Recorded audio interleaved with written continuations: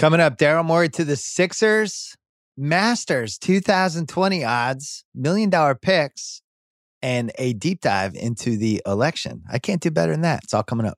This episode of the Bill Simmons podcast is presented by State Farm. If you've ever been in an accident and you're okay, but you know what happened, your first reaction is going to be, man, why did that happen? If you ever buy a new house or a new car or a new anything, there's this little rush you get when you're like, I did it. I made it happen.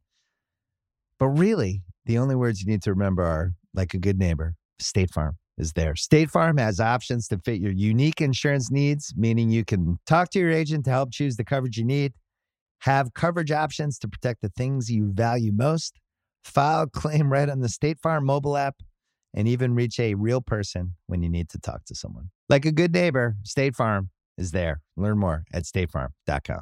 This episode is brought to you by Uber Eats. Spring is here, and you can now get almost anything you need for your sunny days delivered with Uber Eats. What do we mean by almost? Well, you can't get a well-groomed lawn delivered, but you can get chicken parmesan delivered. A cabana, that's a no. But a banana, that's a yes. A nice tan, sorry, no. But a box fan, happily, yes. A day of sunshine, nope. A box of fine wines, yeah. Uber Eats can definitely get you that. Get almost anything delivered with Uber Eats. Order now. Alcohol in select markets. Product availability may vary by region. See app for details. We're also brought to you by TheRinger.com and the Ringer Podcast Network, where, as usual, we're crushing it this week, including 2 rewatchables podcasts, Rocky IV, which I've always wanted to do, and The Exorcist, the first great modern horror movie. Both of those are up on the rewatchables feed. And if you love all the rewatchables pods, you can find every single one of them on Spotify. The entire library is only available on Spotify. Coming up, Joe House and I are going to talk basketball, Masters, $1 million picks, and then Bakari Sellers and Harry Enten from CNN. We're going to talk about the election. So first, Pearl Jam.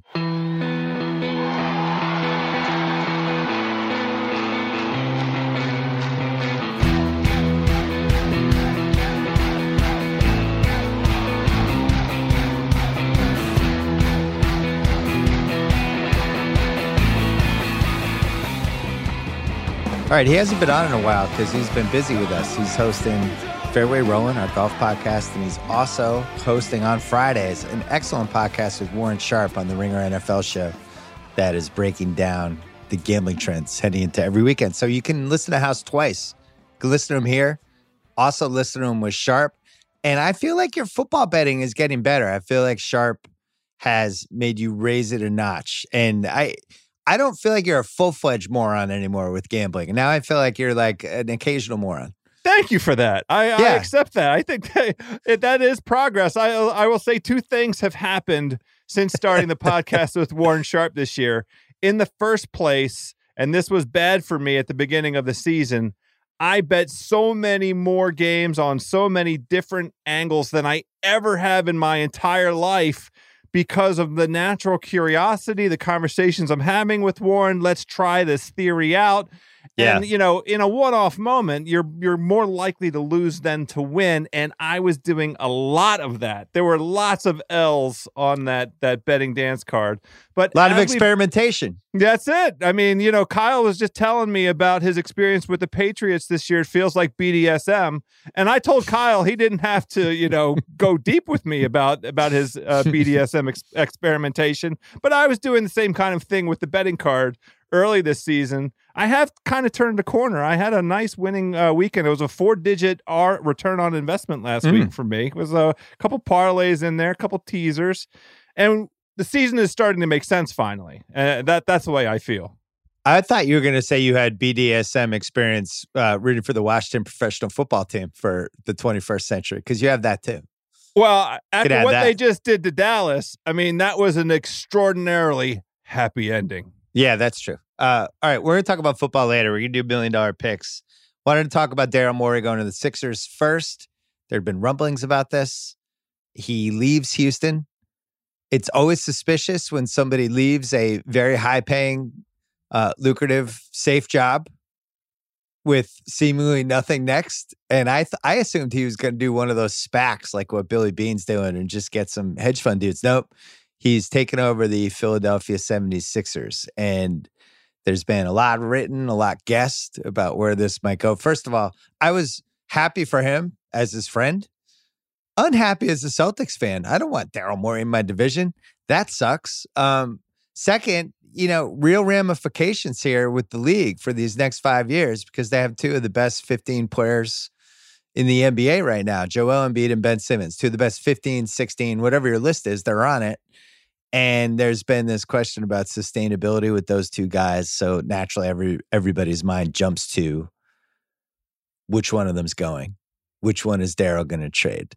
I'm going to give you my thoughts in a second on this because I have specific, clear thoughts on it. But what was your take when you heard about the Daryl news? Well, in the first place, I wasn't surprised at all to hear that he was moving on. You mentioned in the setup to this that you thought that his job in Houston was safe.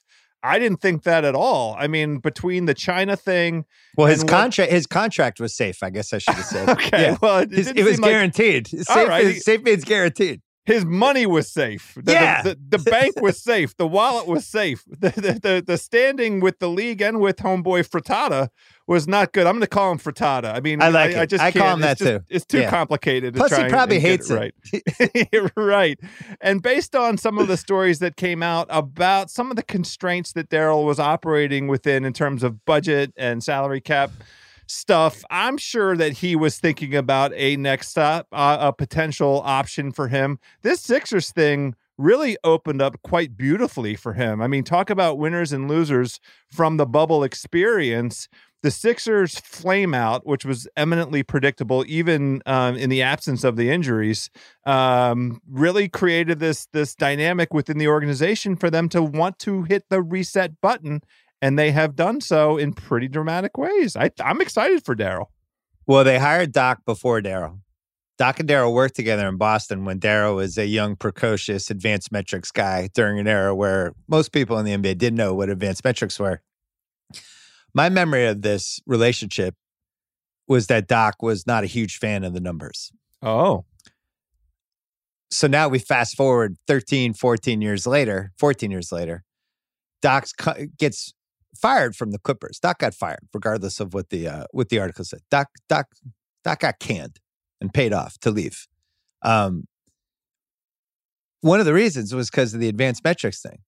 And the Clippers had this super expensive, this big front office. They have this guy Winger, who's probably the most expensive advanced metrics guy in the league. They're showing Doc all these numbers. Hey, when you play Harrell against Jokic, it's a disaster. Their offensive ratings like 140. Don't do that. And hey, Lou Williams in the playoffs is just awful. Don't play him as much.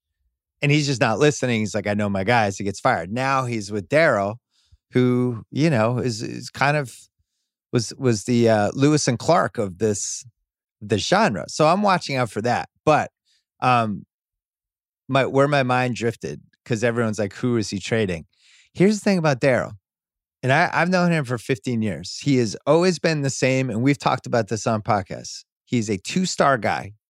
His goal was always to have 2 stars. So he starts with the Rockets. One of the reasons he goes there, they have Yao Ming, Tracy McGrady. And they have a nice little run with those guys. Then Yao breaks down. Tracy breaks down. Now they have no stars. Goes all in on Harden. He's got another star. All right. I got to get him a second star. Who does he go? He gets Dwight Howard. Gives Dwight Howard a huge free agent contract. Now I got Dwight Howard. Doesn't quite work out. They get to the conference finals. Noble experiment. Dwight hits a different point of his career. Now he's back to 1 star. What does he do? Goes to get Chris Paul. Now I've got my second star again. Gets 2 years out of that. Then the Fertittas, Dumb and Dumber, end up convincing him to make the Westbrook trade, which I think now we know that wasn't Daryl's trade, but it was the same 2-star system. So my default with this Philly thing, sorry for the long-winded explanation. He's going to have 2 stars. If he's trading one of those 2 guys, he's getting a star back. He's not going to go from 2 stars to 1. He's not making the 3/4 for $1 trade or even 2 50-cent pieces for $1. That's not how he rolls. He wants the 2 stars because then he feels like he's one of the best people in the league from a front office standpoint of finding the peripheral guys to put around the 2 stars. So my question for you, House, will these be the 2 stars? Or is he going to flip one of them for another star? What is more likely to you? Well, that's obviously the question on the tip of everybody's tongue, because the stat that made all the rounds immediately after news of this broke, Woj dropped one of his Woj bombs on Wednesday, was how many trades Daryl has made. And, you know, that he is a frequent dabbler and very committed to trying to put his franchise in the very best position. I want to do very quickly a quick bit of sympathy for Doc and whatever he ran into in terms of the analytics with the Clippers, and wow, whatever led to his Doc defense. Wasn't expecting well, this. Just a quick bit of sympathy. Paul George was fucking terrible. Like, he was atrocious. And if I don't know what the advanced analytics suggested about the likelihood of success of Paul George and Kawhi Leonard in a non-bubble circumstance, because I'm sure that the Clippers had a thesis for why that combination might work, but they didn't run a downside scenario, a bubble scenario, while Paul George was going to show up with a gigantic pitchfork and try and stab all his teammates in their butts running around the. I mean, he hit the side of the backboard. That is the Clippers meme for the entire playoff experience. Fair. And it demeaned and diminished the Clippers standing, and they have a problem that they have to try and solve now going forward. So I'm on Doc's side in terms of, this You're idea. You're on Doc's side. This is great. On Doc's it side. Sounds like you want a job with Philly. Oh, I would. Are you kidding me? Want me to play a text with Daryl? I would. Nothing would make me happier than Maybe that. Maybe he'll hire Drunk House as his player personnel. I'm sure that would be really helpful to them. But in terms of what to anticipate out of Daryl, I think this very first year, I anticipate nothing. In terms of those 2 guys, I think Embiid and Simmons are going to be there. He is going to let Doc do his thing. He'll have suggestions. I think the really interesting thing is who he will put around those guys this season. I think the 2 huge needs to me for Philly are point guard and somebody that can make a gosh darn 3-pointer. And there's a point guard out there that Daryl has some experience with, has a nice track record with. And there are odds up today on where this player will land. And Philly was not on the list, and I couldn't believe it. Chris Paul. Because his salary is too high. Well, they could work it out. Like, how about this? If you're going to go all in, if you're Josh Harris, co-founder of Apollo, doesn't matter. Make it work. Come up with spend the money. Spend the money. Do you want to try and put? You sound like Bernie Sanders, like this pie in the sky. No, just spend the money. It'll happen. It's not pie in the sky. I think they're really limited. The only trade pieces they have are Josh Richardson, who's like $10 million a year, Thibault, and like future first round picks. Other than that, OKC's not. You're talking about Chris Paul. OKC's not taking Horford back, and they're not taking Tobias Harris back. Isn't it? Because Preston's smart. He doesn't want Horford. Horford has less years than Chris Paul at this point, doesn't he? Like, there's some advantage. Chris Paul has 2. Horford has 2 plus a payout for the 4th season. Well, Horford's a tough one. I just think that there are ways of finding teams that could use those players. I mean, I trust. There's a little bit of a blind faith sort of element to the idea. How about Horford for Hayward? Now Boston says no. I mean, why? After Horford's season last year, which if you're trading for him, you would talk yourself into he's playing out of position. It was weird. It was a weird season. Coaching thing was weird. Everything was wrong. There's still some real statistical signs that he has hit a different phase of his career. Like, he's not rebounding the same way. He doesn't block shots the same way. I was mainly joking. There was no really defensible case. Wasn't a joke for Philly fans. You're talking about trading Horford and Harris. Like, their ears perk up. That's true. I mean, the most fun trade on the planet, the most fun NBA trade we can make right now for any team is just Embiid for Harden straight up. It's just so wonderful in so many different ways. I mean, Philly would have to throw in another salary to make it work, but it gives Embiid his own team in Houston with Westbrook, which is just a bizarre combo. It would just be riveting to watch. I don't even know how that would play out. And then from the Philly side, you've solved, how do I play all these bigger guys together? You have a closer. There's a weird Ben Simmons dynamic that probably doesn't work out, which is probably maybe why they don't do it, but it's just would be so riveting to watch. It can still happen. It just might happen a year from now or several months from now. I think the first thing that Philly needs to do is do a little bit of rehabilitation with Joel Embiid. Let's really push his value up by having him go through, I don't know how long this offseason is going to be. It seems like it's only going to be 60 short days or so. Yeah. But like, hopefully they're with him right now, and a nutritionist and a dietitian and a cardio machine or several cardio machines and a swimming pool. And we're going to see Joel Embiid arrive in the best shape of his life. We have this conversation every year. Every year. It's not happening. Every year. Why can't it happen? Buy him a crowd chamber. That won't work either. Well, he's like 28. He's going to get in shape this year? The other way to do it is to let him use the regular season to get in shape and watch minutes and try and just get him, prepared for the playoff run. But when are we going to see the Joel Embiid in shape? The franchise under the previous iteration and administration was not in a position to impose any kind of institutional controls around him. I don't know why they couldn't convince him to get in shape, but maybe Doc and Daryl can convince him to get in shape. Well, so Doc can, you would think, build the relationship up between Embiid and Simmons. You would think. I say that Ubuntu. As a you would think because Ubuntu. How do you say it? Well, here's the thing. Can't say the Clippers had awesome chemistry, really dating back to the Chris Paul thing. And at some point, that Clippers team, the chemistry was really bad the last couple of years there with Blake and CP and all those dudes. And I was going to the game. I was talking about it when I was doing TV, and then they would get mad at me. And the Clippers side, why are you saying that? Why are you saying Chris and Blake don't get along? Because I'm at the game watching them interact. So then that happens. And then last year is another chemistry disaster with a whole new bunch of Clippers. Well, so you can't say that last year is an indication one way or the other of any chemistry experiment. Why? He coached the team because it was a 100-year pandemic that we were dealing with. I think their chemistry was a little goofy before the pandemic.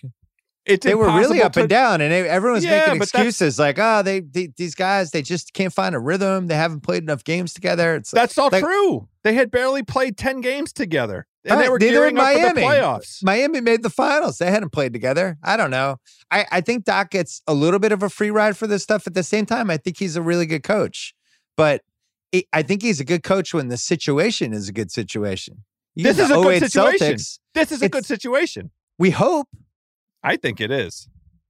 You and I have no idea. You and I have no idea if Joel Embiid and Ben Simmons can be the two best players on a finals team.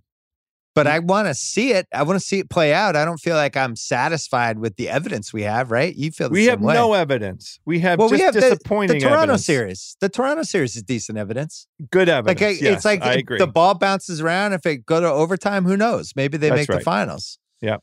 So anyway, I'm watching. I think you're right. I think your instincts are right. I think he tries to fill in the fringes with the stuff he's really good at, finding these Danielle House and Shane Battier.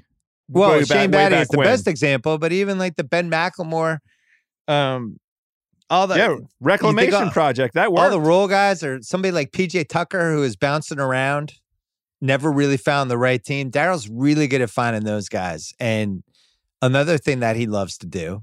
Sorry to give away all his secrets. See, by the way, these aren't secrets he told me. I've been following him for 15 years. He loves betting on failed high lottery picks or high lottery picks who never hit their potential, but maybe it wasn't their fault. Like Daryl traded for Hasheem Thabeet. He traded for Johnny Flynn. I think he might have had Darko. Don't quote me on that, but he's over and over. He rolled the dice with guys drafted in the top 7 because the thinking is like, maybe it's a change of scenery will make it work. Are you saying here on the BS podcast that Markelle Fultz is going back to the Sixers? Is that what you're saying right now? Not saying that. No, is he? Because I mean, I could see it. I could see it. My question with Daryl, so they create a team in the 07-08, that really nice Rockets team, right? That was built around Yao and Tracy, and then Yao couldn't stay healthy, but that was like an old school traditional type of team. Then they build this Harden team that eventually becomes what that team became, which was threes and free throws. I don't think necessarily Daryl, that's his mantra, is like, here's how to play basketball, threes and free throws. I think he tries to pick whatever the right system is for the players he have. And this is something like, not to compare him to Pat Riley, but one of the reasons Pat Riley's so interesting is he's Showtime Lakers and then goes and does this Ewing 90s Knicks thing, and it's a completely different style. And then in Miami, you end up blending the two things. I'd be really interested to see Daryl put together a contender that's not the threes and free throws model and is actually more of an old school model that uses these two guys who I think we both think are pretty special. They're just weird. They're unique players. Well, to be fair, one of the things that is part of Daryl's model that got, kind of forgotten is he loves shots around the rim. He likes high percentage shots, and he has two guys who are super capable of high percentage shots if they can come up with a system to put them in the very best position. If we can see Joel Embiid inside of 8 feet around the basket, if we can see Ben Simmons playing some power forward that the Sixers flirted with and that they claimed they might unleash in the bubble, and then we saw absolutely none of it, and then he got hurt. I mean, he has those pieces in place to fit the model that he likes. I mean, let's see these guys in the best possible situation they can be in to maximize those talents. What's your Washington GM? What's his name? Hold on. Tommy Shepard? It's Tommy Shepard. Of course it's Tommy Shepard. Former above the rim star Tommy Shepard went from playing outside without a ball to running the Wizards. All right, you're going to be Tommy Shepard. I'm going to be Daryl. Tommy, it's Daryl. How are you? What up, D? Hey, look, man, I'm just going to cut to the chase. Let's talk about a deal with Ben Simmons and Bradley Beal in it. What are your thoughts? Okay. What do you have in mind? I feel like you have to throw in a tiny bit more. Maybe like I get a pick swap in 23, something like that. I think Ben Simmons, he's younger. He's got a longer contract. You can build your team around him. Maybe like a 23 top 2 protected pick swap, and we'll just call it into the league. No chance. I'm not doing that.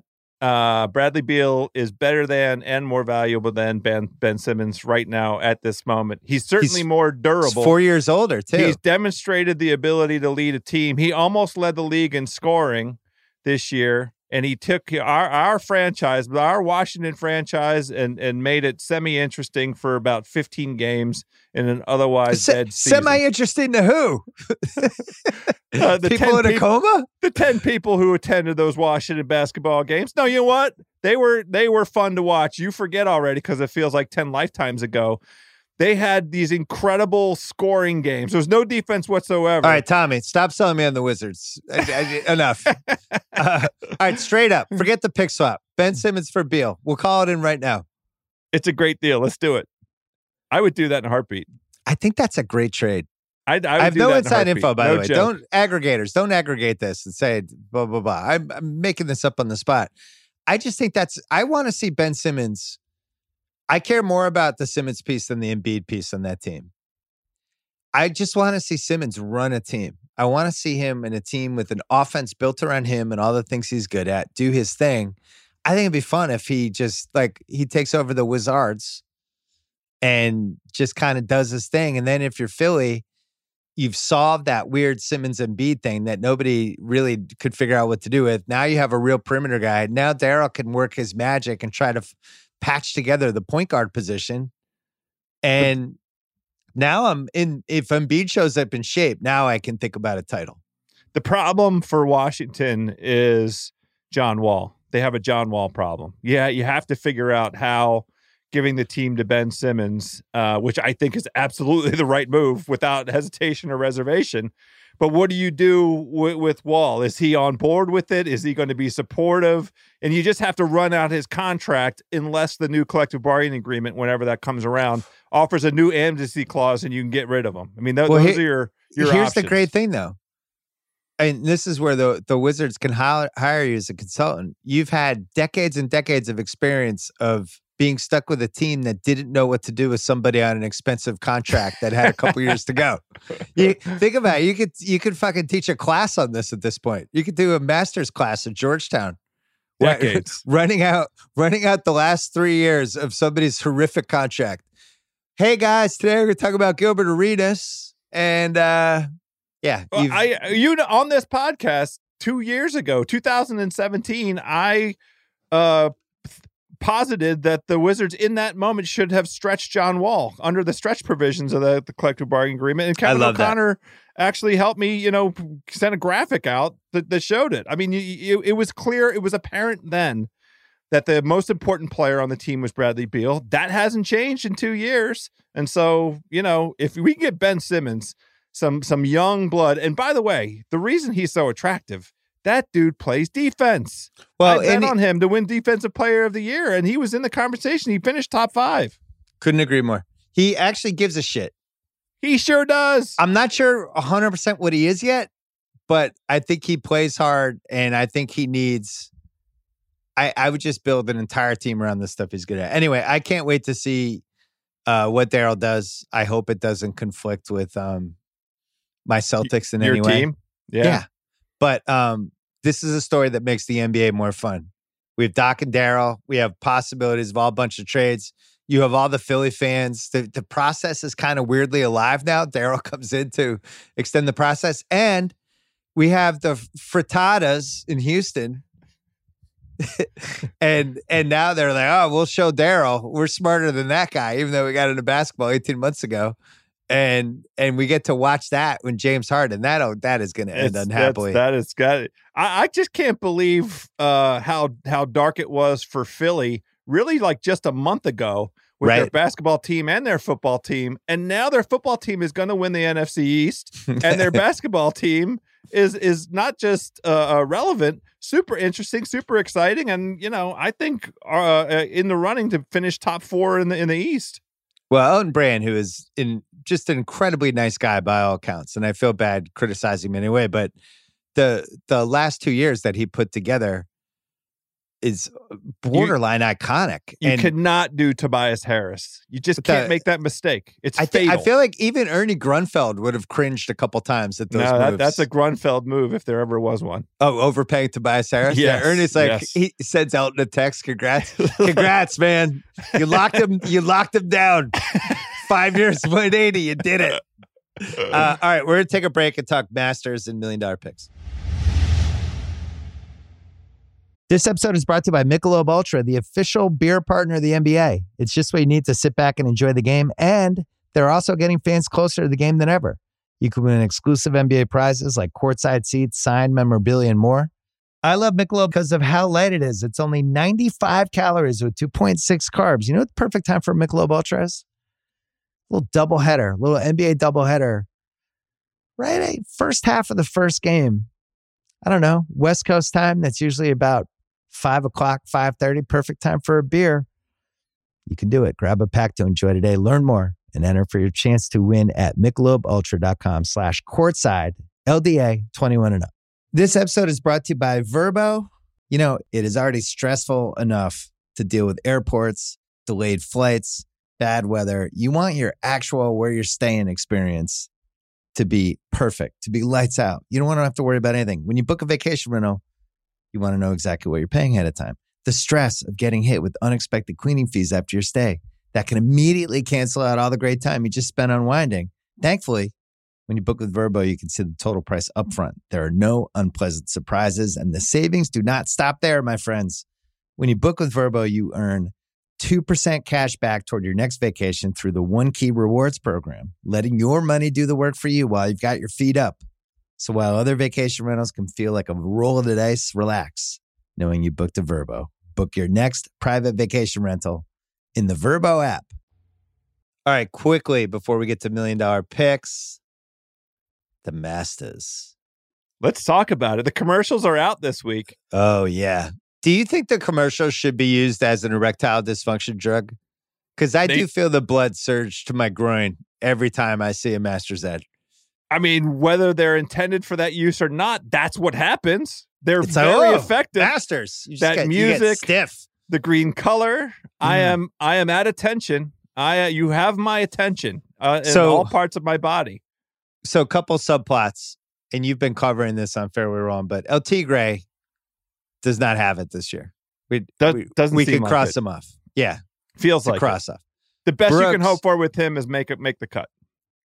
Brooks, we're not convinced he's 100% healthy, or do we feel like he's getting healthier? You have little Brooks momentum. Little Brooksy. There's tiny bit of value. He's available in some places still around like 17 to 1, 18 to 1. Oh, that's ridiculous. No way. That's I thought I saw that. No, he's like earlier. In the 14, 15 range. Well, let's just we'll go to. It's fine. I'm just going to read all the odds. We'll do this quickly. Okay.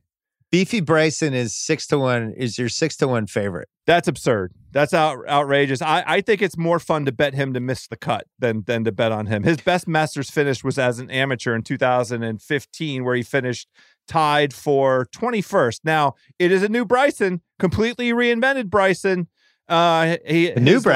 His last two majors have been the very best performances in majors in his entire career. And, all that weight and all that hitting power. I just don't think the golf gods at Augusta in particular are going to reward all that. I'm going to bet him to miss the cut because I think the odds are going to be good for that. My bad. He on FanDuel Sportsbook, he's plus 750 now. Yeah, so 7.5. That's still too low. He shouldn't be under 10. Horrendous odds. Our guy John Rahm, the Raminator. Yeah. Good year for him. Yes. I don't know if he's the golf MVP of 2020 because I think Bryson's kind of running away with that. But John Rahm he got invited to the table at the terrible award ceremony hosted by Sinbad. Why does he the what award ceremony? The golf awards. Like if they did like that dumb NBA award show, if they had the golf awards. So they had cocktail tables and maybe not Sinbad. Maybe it's somebody a lot whiter. I don't know who it is. Kevin Pollak. Right. Rahm's at 11 to 1.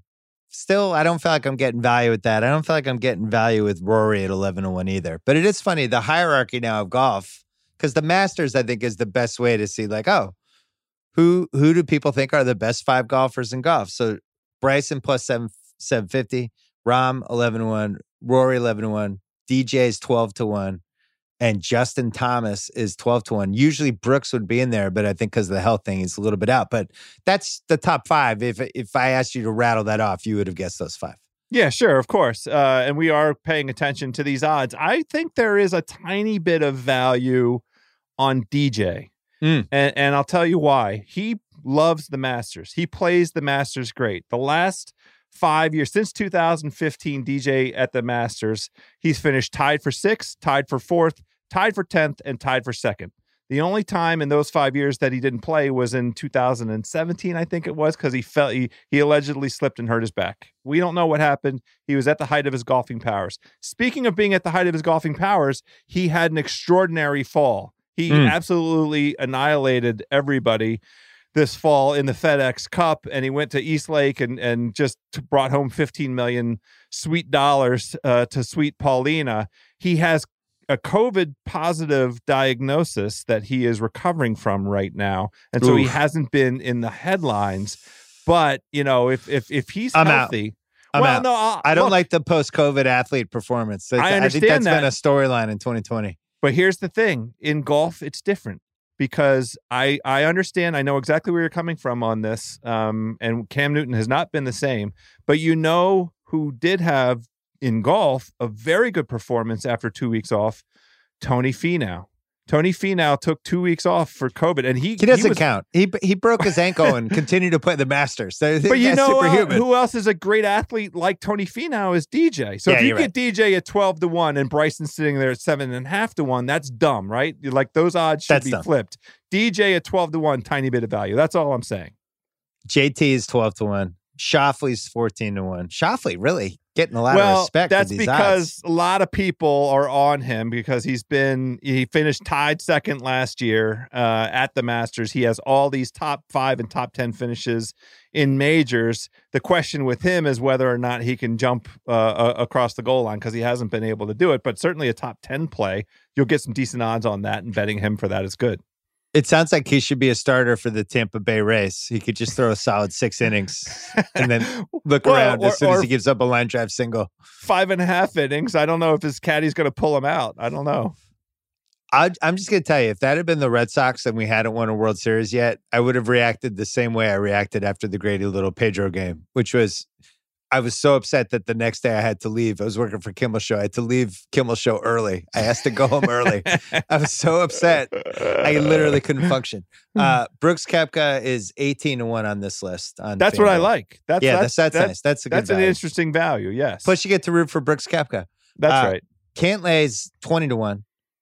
And then it jumps. And I saw Cantlay at like 25-1. And he's a 20 to 1 on FanDuel. Okay, I think he's available right this second at 25-1. He's worth a little sprinkle. He's another guy that's been around the hoop in majors. Since the restart, he hadn't been very good. Then he just strung 4 rounds together.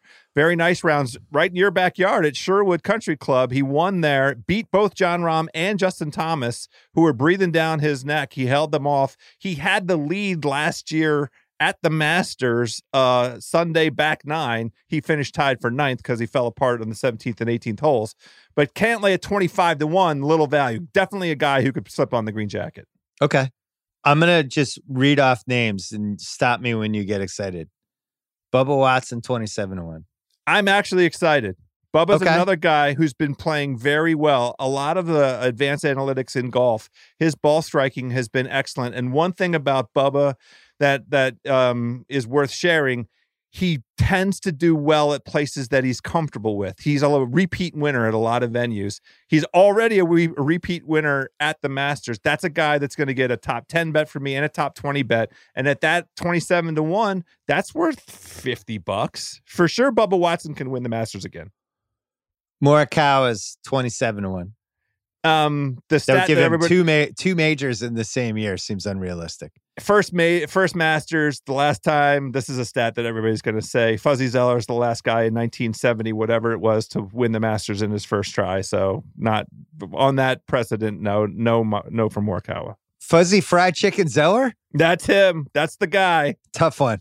Tough one to live down. I think that, fortunately for Fuzzy, would have been a much bigger and worse deal for him now, but still. Oh, I mean, it's the first thing I think of when I hear his name. Man, that brutal. was brutal. Just My brutal. God, Fuzzy Zoeller.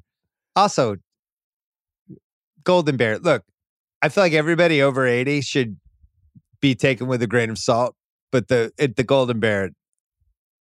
He didn't need to have somebody write a Twitter post for him and then put that up. It wasn't necessary. It was unnecessary. That's the perfect way to say it. That's unnecessary. All. Come on, That's Golden all. Bear. Patrick Reed, 27-1. Tiger. I saw him at higher odds, but still, Patrick Reed won the Masters. So why do you keep insulting FanDuel? These are their odds. There are take other it odds up out with FanDuel. I will take it up with FanDuel. Tiger's 27-1. Stay away. Hatton's 29-1. Webb Simpson 29-1. Matthew Wolff 33-1. 2 great performances in the majors by Matthew Wolff. Again, you don't know how a guy his age, his level of experience, how he's going to react to Augusta the first time. The interesting thing with a guy like Matthew Wolff, though, is he'll be experiencing it without fans. So it could be an entirely different dynamic, right? None of those roars, those back 9 roars that really intimidate guys have that effect. So it's not crazy that a young guy might, come up and do it. And that's the reason that Morikawa might be interesting as well. Has Wolf earned a house nickname from you yet? Like it's just Wolfie. Matty Wolf? He's just Wolfie. Okay. He's just Wolfie. All right. Everybody else, Finau is also 33-1. Yeah. Everyone else is 37-1 or higher. I'm just going to rip off names. Stop me if you get excited. Matsuyama, Fleetwood, Spieth, Adam Scott, Jason Day, Justin Rose, Oosthuizen. Oosthuizen. What number is Oosthuizen available at? He's available at 50-1. That's there's a teeny bit of value there. He's been playing pretty damn good. You know what you call that value? You call it the Dick Tease value. It's a little. We have him at 50-1, and he's down 1 on the 15th, and then bogeys. Well, that's why you bet him. Fuck you, Louie. You bet him top 5 and top 10 to cover off on the 50-1, so you don't feel like a chump. That's an Eensy on Oosty. Paul Casey, Ricky Fowler, Scotty Scheffler, Sergio Garcia, Shane Scotty Lowry. Scheffler also. What's Scheffler's number? 50-1. Yeah. Tiny play on that. Tiny. Mickelson 65-1. I'm betting Phil Mickelson to miss the cut. I'm sorry. There's no evidence that he can compete against these young guys anymore. He played in a no-cut event last week and finished either fourth from last or third from last. And miraculously, the sportsbook offered a head-to-head where he was a quite a bit of an underdog, but who cares? I paid minus 240 or 250 to play Abraham Answer straight up against Phil Mickelson. And I wish I'd called you and borrowed some extraordinary large amount of money because I could only do what I had, which was my mortgage. And I don't have a Bill Simmons mortgage. Correct. Yeah. And man, oh man, Abraham Answer beat Phil Mickelson by 15 strokes. Oh my God. Yeah, so poor Phil. I accidentally skipped over Fleetwood and Spieth. If you're excited, well, you said both those names, and neither but one. They were lower than you. 50-1. I didn't stop you. They were both in the 40-1 category. Jordan Spieth at all times is worth a look at the Masters. It's a magical place for him. He has done magical things. No, okay, I'm out. All right, fine. Stop. He's actually been playing better the last handful of weeks. He's played in these no-cut events also and has some Sunday rounds that are feel like they might be showing a breakthrough. I don't know. If you want to be a Jordan Spieth truther, there are some green shoots out there. Stop. Okay. Best narrative before we do $1 million picks. Best narrative, if you're just what would be the most fun thing for golf? I hate saying this, but it might be Bryson winning the Masters. You beat me to it. I mean, I didn't know if you were going to ask me that. That is the answer. It would absolutely drive, the golf world insane because, part of the challenge since he's returned with all of this extra ball speed and length and everything is like this existential crisis confronting golf.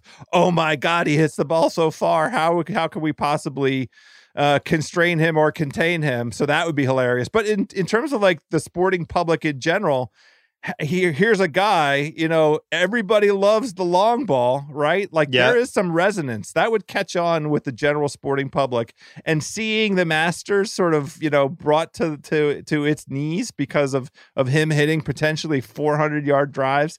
That's a narrative, right? That's an interesting story. Brooksy would also be a good story, I think. I like Brooksy. That's my top two. All right, taking a break, doing $1 million picks. All right, doing $1 million picks in 1 second. Remember, we use the lines from FanDuel Sportsbook, who also has same game parlay, so many different combinations you can play. Player props, point totals, money lines. I'm always giddy just thinking about it. FanDuel will refund the first same game parlay you lose on any NFL game each week up to $10. That means you can bet a different parlay, risk free. Here is my pick. Now, they don't have the parlays out yet for Sunday where you can't mix the props yet. The props usually come about 24 hours before the game. I want you to look at that Philly game. I want you to look at the money line, which is probably going to be Philly minus 400, that kind of range. And I want you to look at Philly defensive special teams touchdown, which will probably be in the plus 120 to plus 130 range. And if you add those together, it will get you over plus 200. Highly recommend that. And if you do it, I want you to go on FanDuel, which is the only sportsbook app which has same game parlays. Use promo code BS so they know I sent you. And if you already have an account, you're good to go. Same game parlays, risk-free. Repeat, risk-free all season long for the NFL. Only on the FanDuel Sportsbook app. Don't forget to use promo code BS when you sign up. 21 plus. Present in Jersey, Pennsylvania, Illinois, West Virginia, Indiana, Colorado, Iowa. Refund issued as non-withdrawable site credit that expires in 7 days. Max refund $10. Terms apply. Gambling problem? 1-800-522-4700 in Colorado, or 800-BETS-OFF in Iowa, or 800-9-WITH-IT in Indiana, 800-GAMBLER in Jersey, Pennsylvania, Illinois, or go to 1800gambler.net in West Virginia. Okay, last week, I almost had a monster week. I almost swept it except for long shot parlay. And then the Bears decided to throw water on my face and storm out of the restaurant. So I was up 540,000 last week. I'm positive now for the season, up 144,000. I'm actually doing well this season considering I've been on the bad side of pretty much all of these games that had the bad beats, except for the Browns last week. I pulled that one, Baker Mayfield. Well, that was right out of your rear end. One thing that has worked for me is not doing teases and parlays, at least for $1 million picks. So naturally, I'm going to start with a teaser. It's time. It's time, Robbie. We have the Eagles -8.5 over a Dallas team that I think is just flat out terrible, and that is not an overreaction thing. They literally can't block. They have terrible linebackers, and they have DiNucci at quarterback unless Andy Dalton can come back from a concussion. They're poorly coached. They're awful. They are DVOA. They're 31st. Only the Jets are worse. Every sign says they're terrible. And then you have Philly, who actually has a pass rush. They need the game. They have a chance to grab the division by the balls. They're only favored by 8.5. So you tease it down with the 6-point tease, a straight upper. Move that to 2.5. They win by a field goal. You win. You're going to sweat out the Carson Wentz roller coaster. He's just going to do it. Know that going in. He's going to throw a pick. He's going to have a fumble. He's going to hold the ball too long, get sacked. But let's start there. Let's move the Eagles down to 2.5. Why am I not doing that? Yeah, this is the thing. It's going to be the most popular teaser leg of the entire slate. That would be the only reason at all to be concerned. You know, you want to go generally against the public when you can, but this is one where I'm with you. There is a reason that they're 31st in DVOA. I just watched them against my home team, and boy, did I enjoy watching. Yeah, you beat the shit out of them. They're disgraceful. I mean, it's an effort thing. It's a coaching thing. It's a concept thing. Obviously, Dalton, you don't anticipate playing your backup come week 6, week 7, and, them trying to figure out what to do. But like the Mike Nolan defense is unbelievable how bad they are scheme wise and execution wise. They can't tackle anybody. And they don't even try. I'm so happy right now that Dallas is so terrible. I listened to you and Cousin Sal on the Sunday night pod. I couldn't believe that you included Jacksonville in the bottom 3 teams, and you put Jacksonville in the same breath as the Jets and the Cowboys. That's insulting. Well, we just crossed them off. Well, it was more of a cross off. Yeah. All right. Well, that's fine because Dallas is way worse. They're awful. And the tease that you're describing, that's a great first leg. Let's get going with some $1 million picks. Yeah, I just think you have to look at it as, look, Wentz is going to scare you in the first hour and a half of this tease, and you're gonna feel real doubt in your bones. And maybe CeeDee Lamb gets an 80-yard touchdown, whatever. There will be a moment of doubt, but just Philly will somehow pull the game out. Hopefully, not win by 2 and mess you up. There's an interesting bet on FanDuel. Philly by 14 plus is plus 120. Just throwing that one. If it was plus, I want it closer to 2 to 1. Okay. At that. All right. So for the second piece of this Eagles tease, I narrowed it in on Tampa -12 against the Giants. And here's the case. First of all, the DVOA split. We're now at the point where DVOA, I think, really matters. Yeah. Tampa's first, the Giants are 29th. So that's wonderful. So if we get the Tampa down to under a touchdown to -6, I have as big of a disparity as I'm going to get with DVOA. The Giants defense is terrible.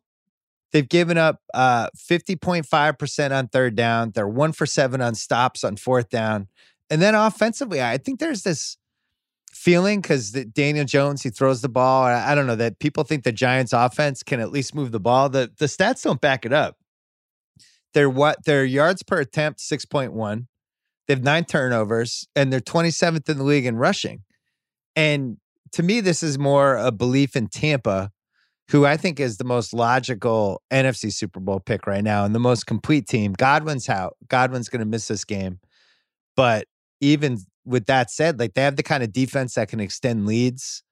They're just a complete football team. And the thing is, if you're thinking this is a potential Super Bowl contender, these are the games that you end up winning by 30 or you went, 42-10, kind of what they did to the Raiders last week. So teasing the Eagles down to 2.5 and Tampa down to 6, both of them have to cover. Who screws me on that? The Eagles? Well, let's tap the brakes for just 1 second because, and I don't know how you want to handle this. It's off the board right now. Oh, I'm aware because there was like some equipment manager stuff. COVID thing. Yeah. Yeah. They'll play it. They've plowed through every time. Okay. Well, if you have the confidence that they're going to play it, because you don't want to just be out there, have this wonderful tease. Of a backup. I'll do a backup team. Yeah, that's all I'm suggesting. Okay.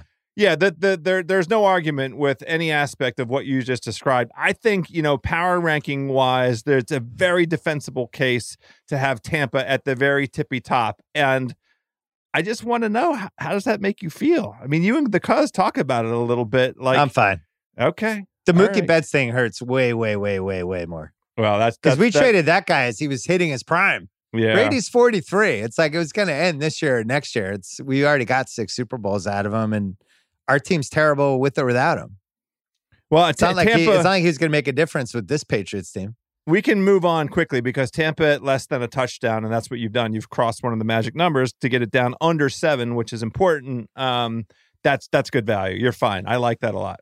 One of the lessons we've learned from the podcast you're doing with Sharp, because one thing you and I love to do is have an anchor team. So like this week, we'd be like, oh, I love the Eagles. I'm going to tease them with 4 teams. And I'll go 3-1 or I'll sweep the bets. And Sharp is like, don't rely on one team. Be diverse. Rely on a whole bunch of different bets. So I'm trying to stick to that because I think it's good advice. So normally I'd put the Eagles and 2 other teases, but I'm not going to do that this time. Next bet I'm looking at Bills.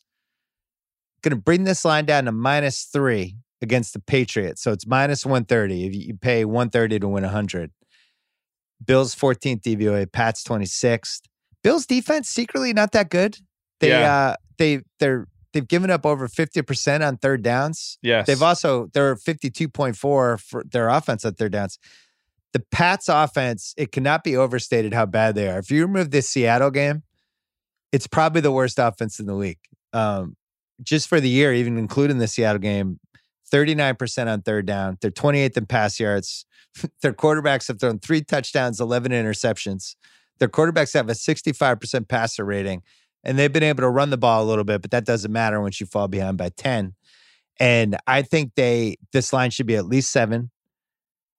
God bless the Pats. God bless Belichick. God bless the 6 Super Bowls. The talent is not there, as I laid out on Sunday's pod. And we see this every year with the team. It takes everybody 4 extra weeks to kind of admit that the once great contender, whoever, it's just dead. It's gone. It's over. And we saw it with Dallas this year too. They haven't covered yet. They're 0-7. Even this Eagles line should be Eagles by 10. People won't give up on Dallas. I just think the line's too low, and getting it to -3 so I don't have to worry about the hook makes a lot of sense to me. What do you think? There isn't a big track record of betting against Bill Belichick and having success. And I know how bad the New England has looked, and I know that you are studying them assiduously, that you're on every aspect of what New England is bringing to the plate. The thing that concerns me is we saw Cam Newton at the height of his powers just 4 weeks ago. And then he had COVID and he hasn't been the same guy. But what if this is the week that he is that guy again? That's great. What concerns me. Then guess what that means? That means the Patriots won. So I win either way. Great. Okay. All right. Next bet. We're moving on. I can't lose with this one. I did not see a single sign from Cam Newton last week that he's going to be good this week. Okay. But I would love, like on Saturday, if somebody writes some piece about, man, Cam Newton looked great this week. I'd be like, oh, cool.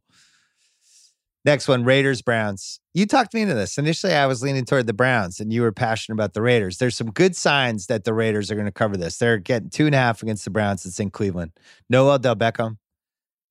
Possible bad weather, possible wind, which I think is great for Baker Mayfield, who has enough problems as it is. Now you're throwing wind into the equation. The DVOA, 22nd for Cleveland, 23rd for Vegas. Huge turnover differential. Raiders are -5. Cleveland's +5, which is usually a red flag for the team that's plus. Raiders are kind of secretly good on offense. They're 50% on third down, 78 on fourth down. And then on the flip side, the Browns giving up 47.1% on third down. And other teams are 11 and 12 against them on fourth down. And I was shocked last week from what we saw from their defense in a game where it just seemed like they were ready to finish off the Bengals. And the Bengals were just putting together drives over and over again on them with no offensive line and no running back. So to me, this is a pick 'em. I feel like you're getting 2.5 free points.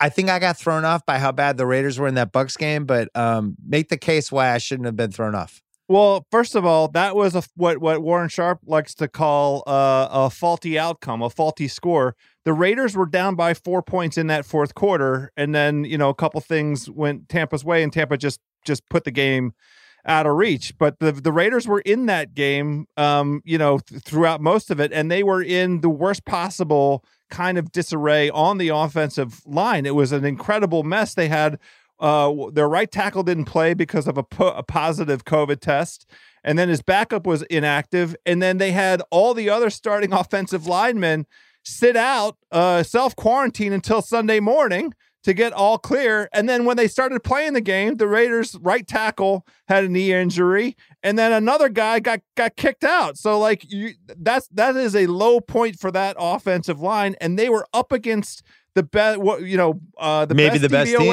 Yeah, exactly right. Defensively in the league, and they were within a one score in the fourth quarter. It wasn't a blowout the way that the score kind of suggested. You mentioned that the Raiders are sneaky good on offense. They're 6th in offensive DVOA, and one thing in particular that they do well that could be a nice indicator if there's bad weather is they do have a decent short passing game. And it also, that's all they have. What are you talking about? Well, I mean, they have that deep threat in Ruggs, and twice a game they send him out and he catches one, but that's all they did. Yeah. And there's an Aguilar player once a game. That's right. They send him deep. The Browns defense gave up 34 points and 470 yards last week to the Bengals. So I just think for all the reasons that you just said, these teams are pretty even to me, and getting the 2.5 points is value. I like the Raiders in this spot. The Raiders are interesting because week 1, they beat Carolina by 4 in a game that now looking at what we've seen from Carolina, it's like, that's a nice win. They beat New Orleans by 10 week 2. They lose to the Pats in week 3 in a game that you had to watch it. They lost by 16, but it was just one of those shoot bullets in your foot game. And I did feel a little lucky coming out of that game. They lose to Buffalo by 7. They beat Kansas City. And then that Tampa game, I think you throw it out. So then if they can beat Cleveland, they're going at the Chargers, home Denver, home KC, and then at Atlanta, at the Jets, home Colts, home Chargers, home Miami, at Denver. There's a roadmap for them to get to 10 wins. And I think this game's weirdly important to them because it's one of the tougher road games they have left. I think they're mad about last week. I mark that one down. Next one. I have a couple maybes here. We can rip through them pretty fast. Steelers, Ravens. It's plus 3.5. I've liked the Steelers all year. They've been good to me. They've covered a couple times. I have them to win the AFC Central. I have them win the AFC from before the season. So I have personal stake. I think last week was on pace to be a blowout, and A.J. Brown got that weird touchdown, deep one. It was like, oh, shit. And then all of a sudden it felt like a game. I don't think Baltimore will be able to run the ball on them. I think Pittsburgh has proven they even swallowed up Tennessee's run game for most of the game last week, which puts the game in Lamar's hands. And I just haven't seen him do it against a good defense yet. He is going to be home. The thing that worries me is I just haven't loved Roethlisberger this season. He's been okay, but they're not even throwing for 7 yards a pass. He seems to make 2 throws a game, and it makes me nervous for some reason that I can't really identify. The thing I do like is the hook. I like that this is 3.5, not 3. What do you think? I really love Baltimore this week. Okay, good. I think they have been resting. There are some incredible stats for them coming off a bye week. Harbaugh is awesome coming off a bye week. He 10-2 straight up, 9-3 against the spread, including games. Like last year, they were underdogs going up against the Pats. They came out and beat the crap out of them, 37-20. Baltimore. This is like crucially important to their desire to win the AFC conference and get the bye. in the first also week of the playoffs. Crucially important for the Lamar narrative. Well, and let's talk about he needs Lamar. a good win in a big game against somebody. He hurt his knee against the Washington almost professional, definitely might be professional football team. And the last 2 games after that game, they ran him way less and his passing accuracy was down. That's another report that's coming out, is that he's really used this time to get himself healthy and that he's feeling good. It's a fascinating matchup on the outside because the Steelers have the best receiving core in football and Ben gets rid of the ball faster than anybody, but Baltimore has a chance to game plan against that. And to me, the real deciding factor why I like Baltimore in particular is Devin Bush being out. I think that Baltimore, they can do some ball control. If Lamar really is healthy, he can run again. And if Lamar runs for 70 yards, I'm going to play this game by buying the hook. I want to buy Baltimore at -130 down to -3 because I just feel like that's a safer number. I don't. So this sounds like a same game parlay. Not to give FanDuel a second plug, but you do Ravens -3 at -130, and then you do Lamar over whatever the rushing yards ends up being. It'll be like 58 yards, whatever it is. Oh, let's do that. Let's get some odds for that. Oh, God damn it. We're going to do that one now. All right. I'm going to stay away from that game. Another maybe Colts -2.5 against the Lions. From a DVOA standpoint, the Colts should be favored by at least 3. This is a Phil Rivers question. Like, do you feel comfortable betting money on Phil Rivers? And I'm not sure I do. It really hurts, right? Because it has not been comfortable. I bet the Colts to win 10 games this year, and I have not enjoyed any of it. But I will say this, they're getting the left tackle back. Anthony Costanzo is coming back. He missed the Browns game, came back for the Bengals game, but the bye that the Colts just had was helpful to him. Darius Leonard is coming back after missing the last 2 games. So that's big for him. The Colts have a sneaky good defense, and the Lions have beaten up on 2 bad teams to get themselves kind of back to 500, which is, right. Well, the reality is they should be, if Gurley falls down on the 1, they're 2-4. Yes. And that's another reason why I might mark this one down. The other thing, we haven't had the Jonathan Taylor breakout game yet. I just traded for him in one of my leagues because I had Watson and Kyler Murray, and I traded Watson for Taylor during his bye week because I was looking at running backs and I'm like, who has a chance? Like, and it feels like it's going to happen. They've been behind. They've had weird games, but maybe this is the week. I'm going to mark them down. Next one is Bengals +5.5 against the Titans. Joey covers every week except for when he plays the Ravens. Since he's 30th in DVOA, not great. I was really impressed with how they moved the ball last week. And then you think Tennessee's defense, which is just abysmal. Their defense sucks. It's kind of shocking. They're almost can't be considered a contender. They've given up 61% conversions on 3rd down, their defense. So 6 out of every 10 times the other team gets a 3rd down. They're also +9 in turnovers. Now, on the flip side, Gostkowski's cost them 2 games.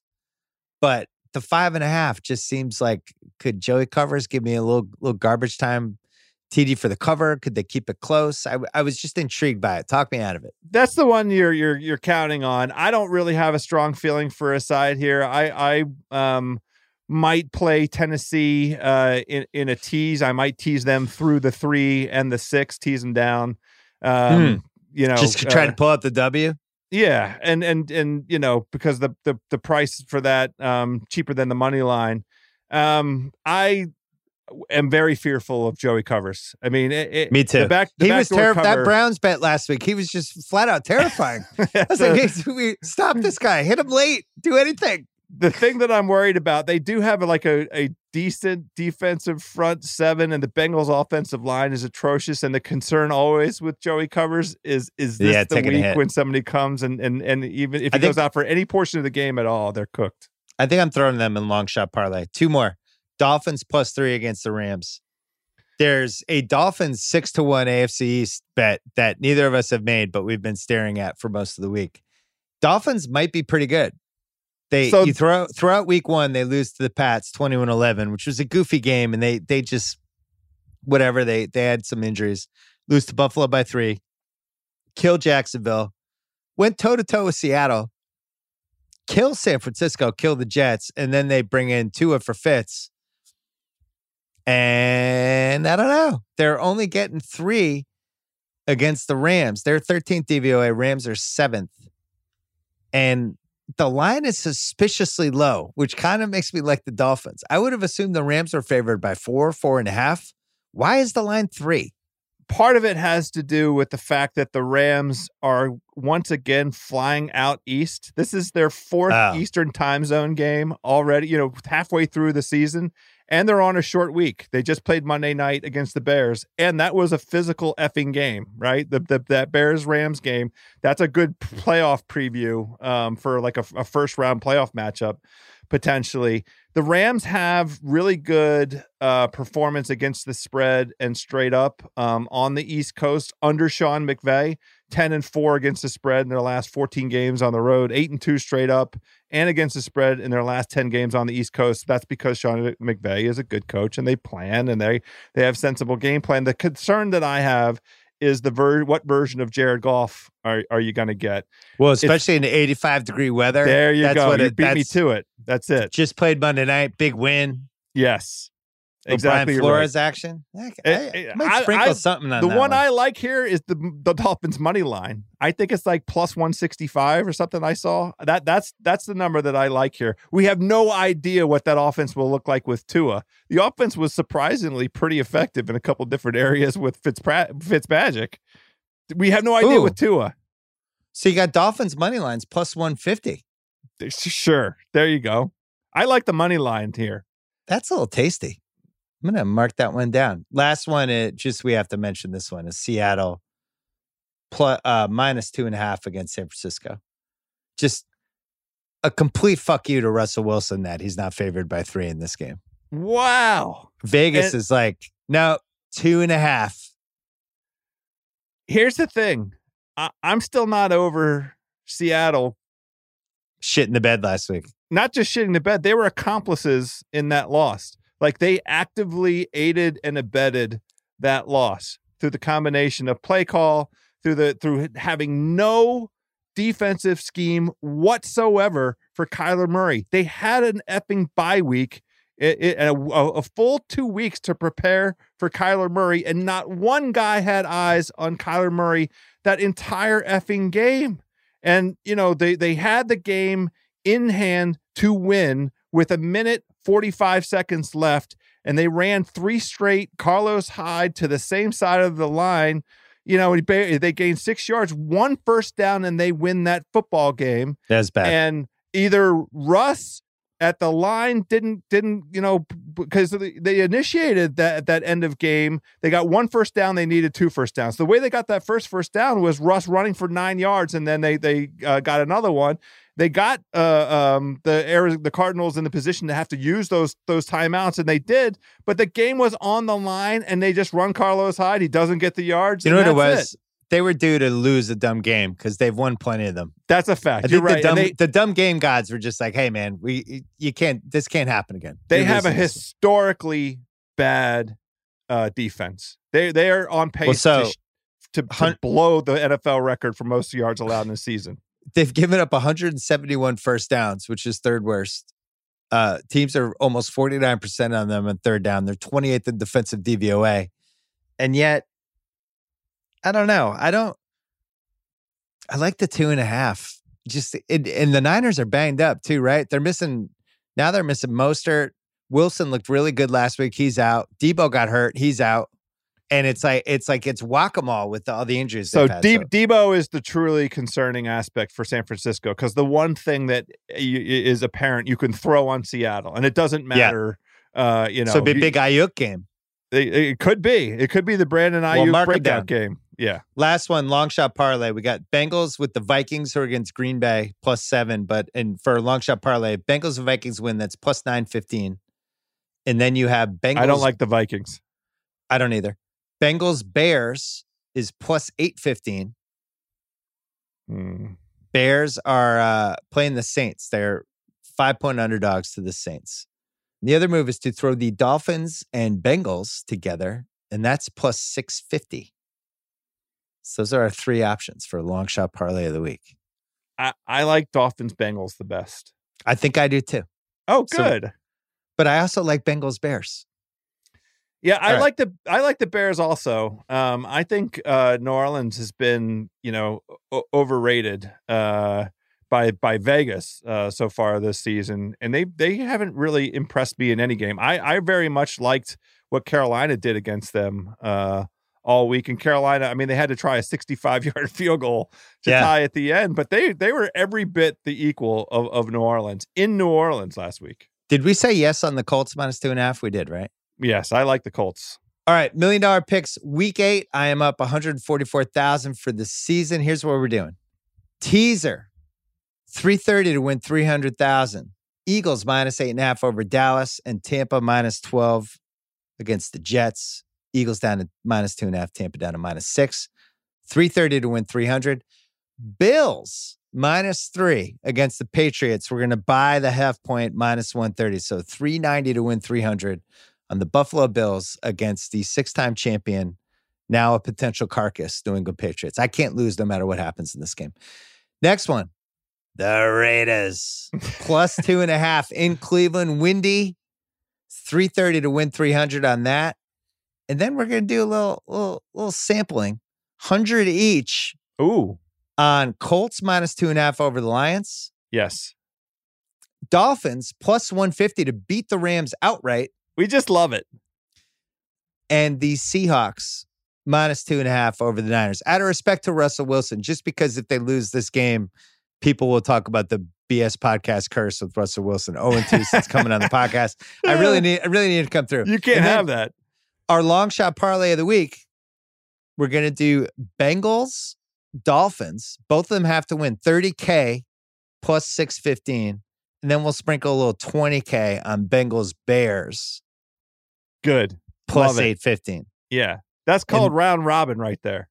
And those are the $1 million picks for week 8. House, we can hear you with Warren Sharp, a guy who knows way more about football than I do, but it was wonderful to see you as always. Always a pleasure. The Masters are right around the corner. We've got football in full array. And by the way, the holidays are coming. That means holiday food, Bill Simmons. Oh, and also congratulations for a week and a half ago.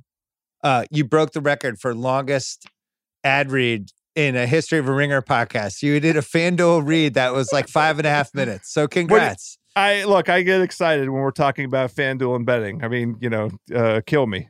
You're like the Paul Thomas Anderson of ad reads. Just give me an opportunity with Heineken again. Wait till I have some Heineken tonight.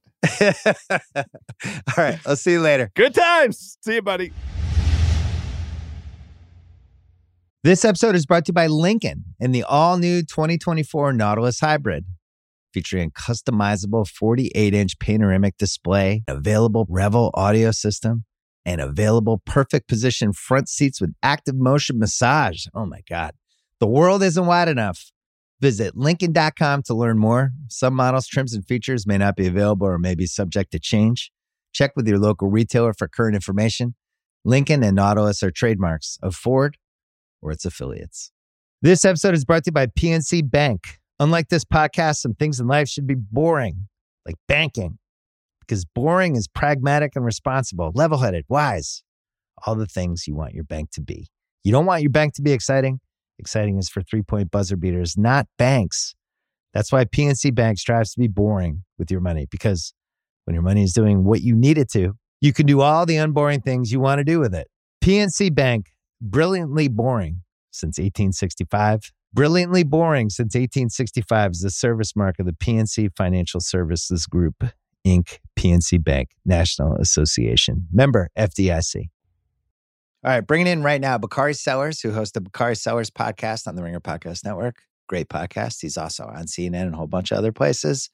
And his colleague, Harry Enten, who has somehow never been on this podcast. The three of us are going to talk about the election, which is now less than 5 days away. So here that is. All right, fellas, we're taping this. It is Thursday, 1 p.m. PT, 4 p.m. ET. So if anything changes, don't blame us. We are now 5 days away And Bakari's going to be on TV for 7 straight hours. Was that 7 straight hours? Tuesday night? No, I don't know about 7, but close.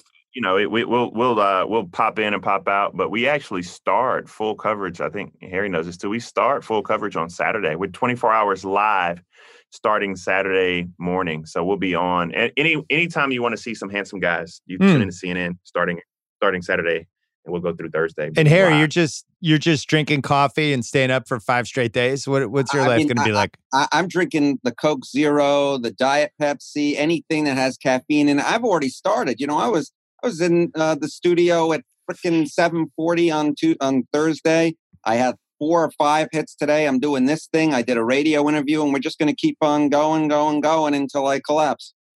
Hamster wheel. How are we looking? Right now, Biden, I think, is minus 180, minus 175. Trump is in the plus 145, plus 150 range. Bakari and I were texting today. I'm still not a total believer in these polls because I am not convinced that there's a certain number of people out there who is honest when these pollsters call them. I do believe in that. We saw it a little bit in 2016, although I think that's not the only reason we had a surprise. Harry, do you believe the polls? I do. Okay. I do. But here's the real thing. Mr. Simmons. Even if you had a polling error the same size as you had in 2016 occur in 2020, Joe Biden would still get over 300 electoral votes. His lead, simply put, is larger than Hillary Clinton's. And we could go through the individual swing states during the course of this. But just to start off with the national polls, because I think it just gives you a broad overview, Joe Biden's up by 9 or 10 points in the average. In the final polls of 2016, Hillary Clinton was up 3 or 4 points. So Joe Biden's lead is twice as large as Hillary Clinton's was nationally. And so, even if you don't believe the polls and you take some sort of discount, you still should have Joe Biden ahead. Okay. Bakari, what's your biggest fear right now, 5 days away? Well, so I'm a little zen, to be completely honest with you, because a lot of my Democratic brethren are proverbial bedwetters. And, we have this level of angst and anxiety, and I refuse to go there. And I just feel like, to be completely honest, and I don't know if Harry agrees with me, I think our democracy truly rests on 3 states, Florida, North Carolina, and Ohio. And the reason I say those 3 states is because you will be able to count those ballots on election night.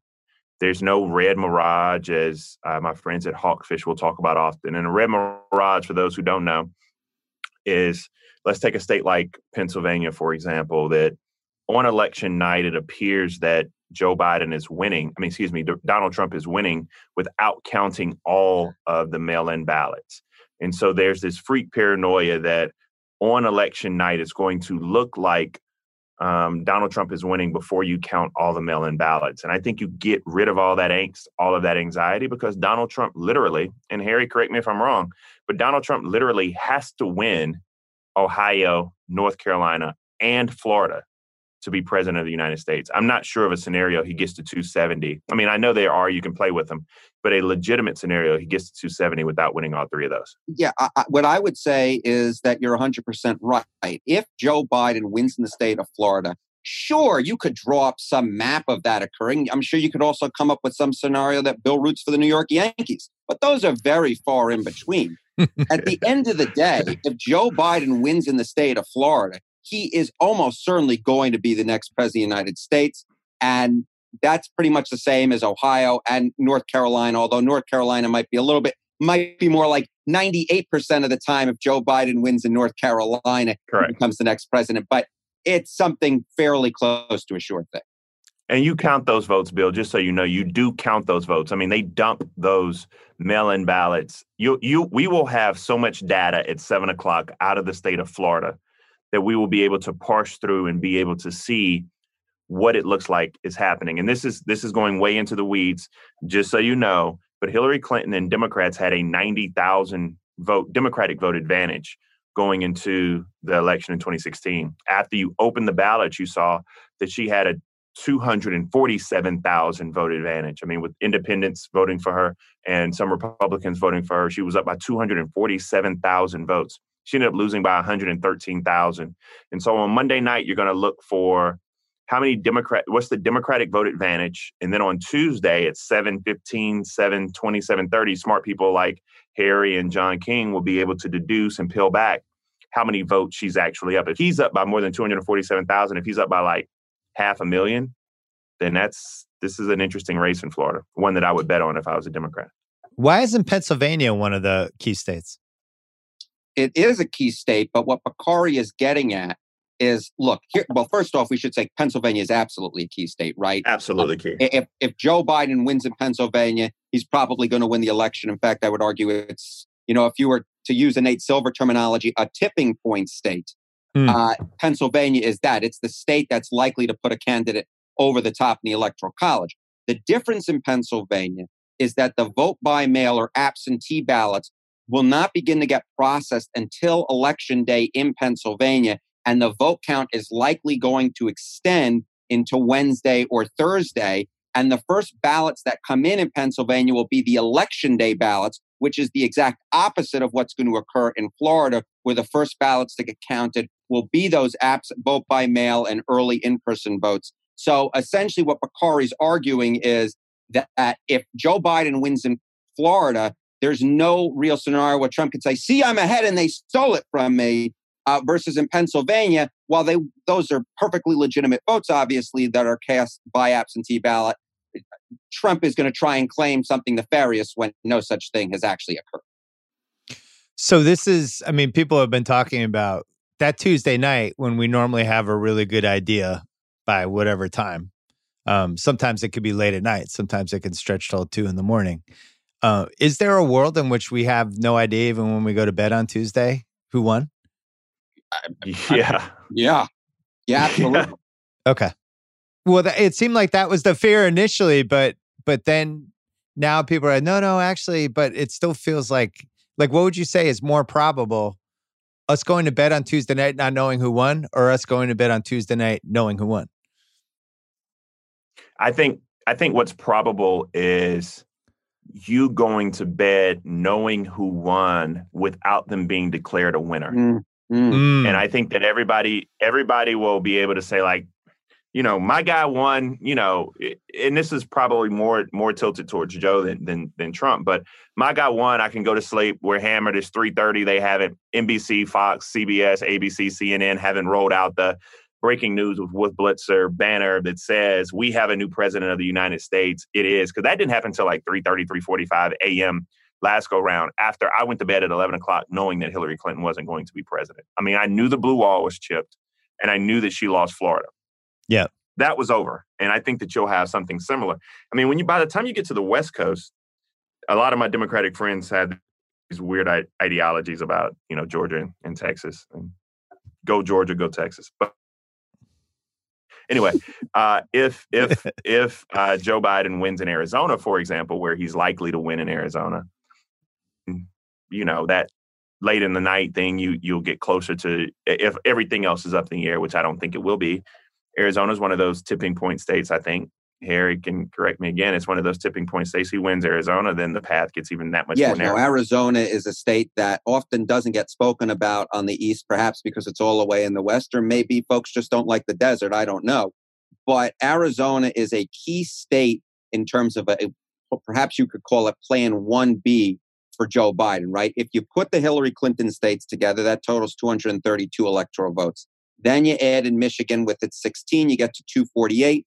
Then Nebraska's 2nd congressional district. Remember, Nebraska, like Maine, allocates 1 electoral vote to the winner in each of those congressional districts. The 2nd district, Omaha, very likely to go for Biden. So that gets into 249. You add in Wisconsin. Especially after he left everybody fucking freezing at his last rally in Nebraska 2 nights ago.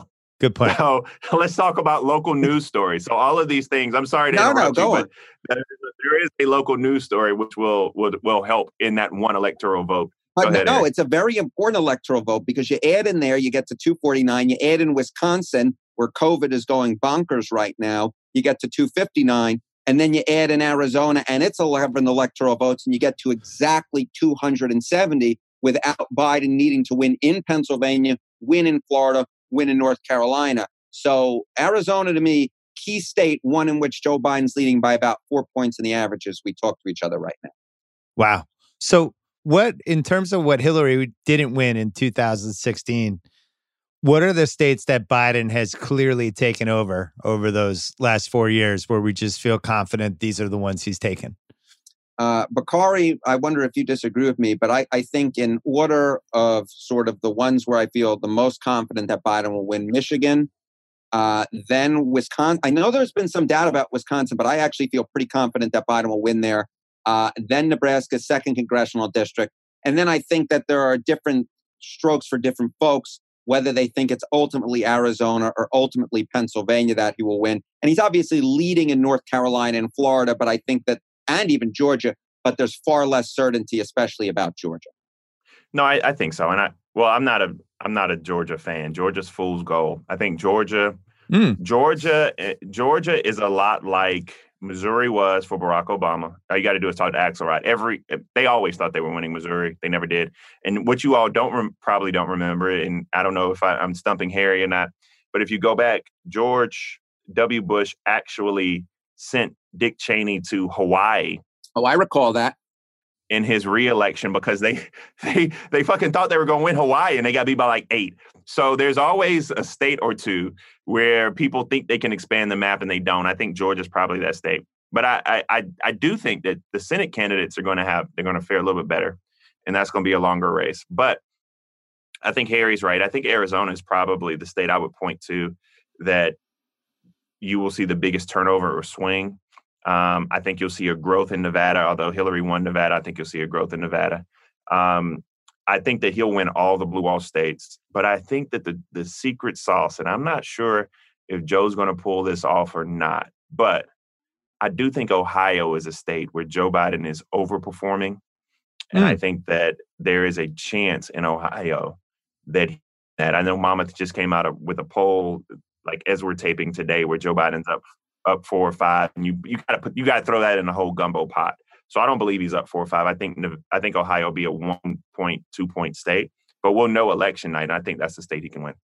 You know, just to jump in here for a second, what is so important when you're looking at trends in the national polls, that's part of the reason I look at the national polling, is to understand demographic subgroups. And what you do see is that Joe Biden is considerably outperforming Hillary Clinton among white voters without a college degree when you compare the pre-election polls in 2016 and the pre-election polls in 2020. And of course, if you know your map, there are a ton of those voters in the Great Lake battleground states, such as Ohio, such as Pennsylvania, such as Michigan, such as Wisconsin. And although technically Iowa is not on the Great Lakes, I guess you could say it's part of the Midwest. I think that's— I forgot about Iowa. That's exactly right. It's part of the reason why Biden is very competitive in Iowa, despite Hillary Clinton losing that state by a little bit over 9 points. So what's the recipe for Biden just crushing election night where it's actually like a landslide? Is it 3 or 4 states that if those go, it could totally swing? I think it's county level. I mean, you have to look at the states whereby you have, or counties whereby you have these large portions of white non-college educated voters. And if you see him start to make up ground in those states, you can start to see a cascade. What we are seeing, though, in Florida, in Georgia, and North Carolina, is you're seeing Black voters, particularly 65 and above, turn out in numbers that are maximizing, if not exceeded. And the question is, and this is a larger question, this is a question for somebody smarter than I, like Harry and Ron Brownstein and many of those guys, is are Democrats cannibalizing their voters? And that is probably one of the larger questions. 16, especially in Florida, because a lot of us were waiting for Broward County and Dade County to dump voters out, and there were no more voters to dump out on election night because they had all voted early. And so the question is, are all of these target voters voting early? And I think that the biggest difference you see now are not some of the more traditional buckets, but are white, non-college educated voters, are they coming home to Joe Biden, or are they sticking with Donald Trump? And that's going to tell the difference. You know, another thing I would just point out is voters 65 and over. You know, that was a group that has voted Republican in every presidential election since at least 2000. There's some argument among the nerds whether or not Gore won that senior vote or not. I tend to think he actually didn't, but whatever, that's for another conversation. But you do see that Joe Biden is leading among seniors nationally. You see that in Florida, that group is quite competitive. And, obviously you go to the villages, you go, down to Palm Beach County. Can Joe Biden expand upon the Democratic margins in Palm Beach, even if he's losing some ground among Hispanics in Miami-Dade?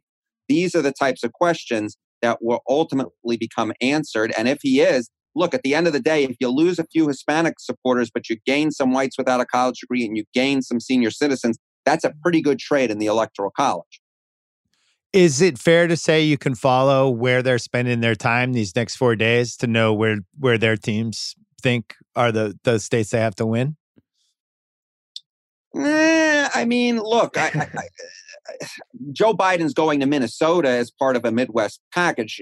I don't really think Minnesota's in danger, although, Donald Trump went to the Minnesota in the final days of the 2016 campaign, and we all thought, what the heck is he doing there? And then he only lost the state by 1.5 points.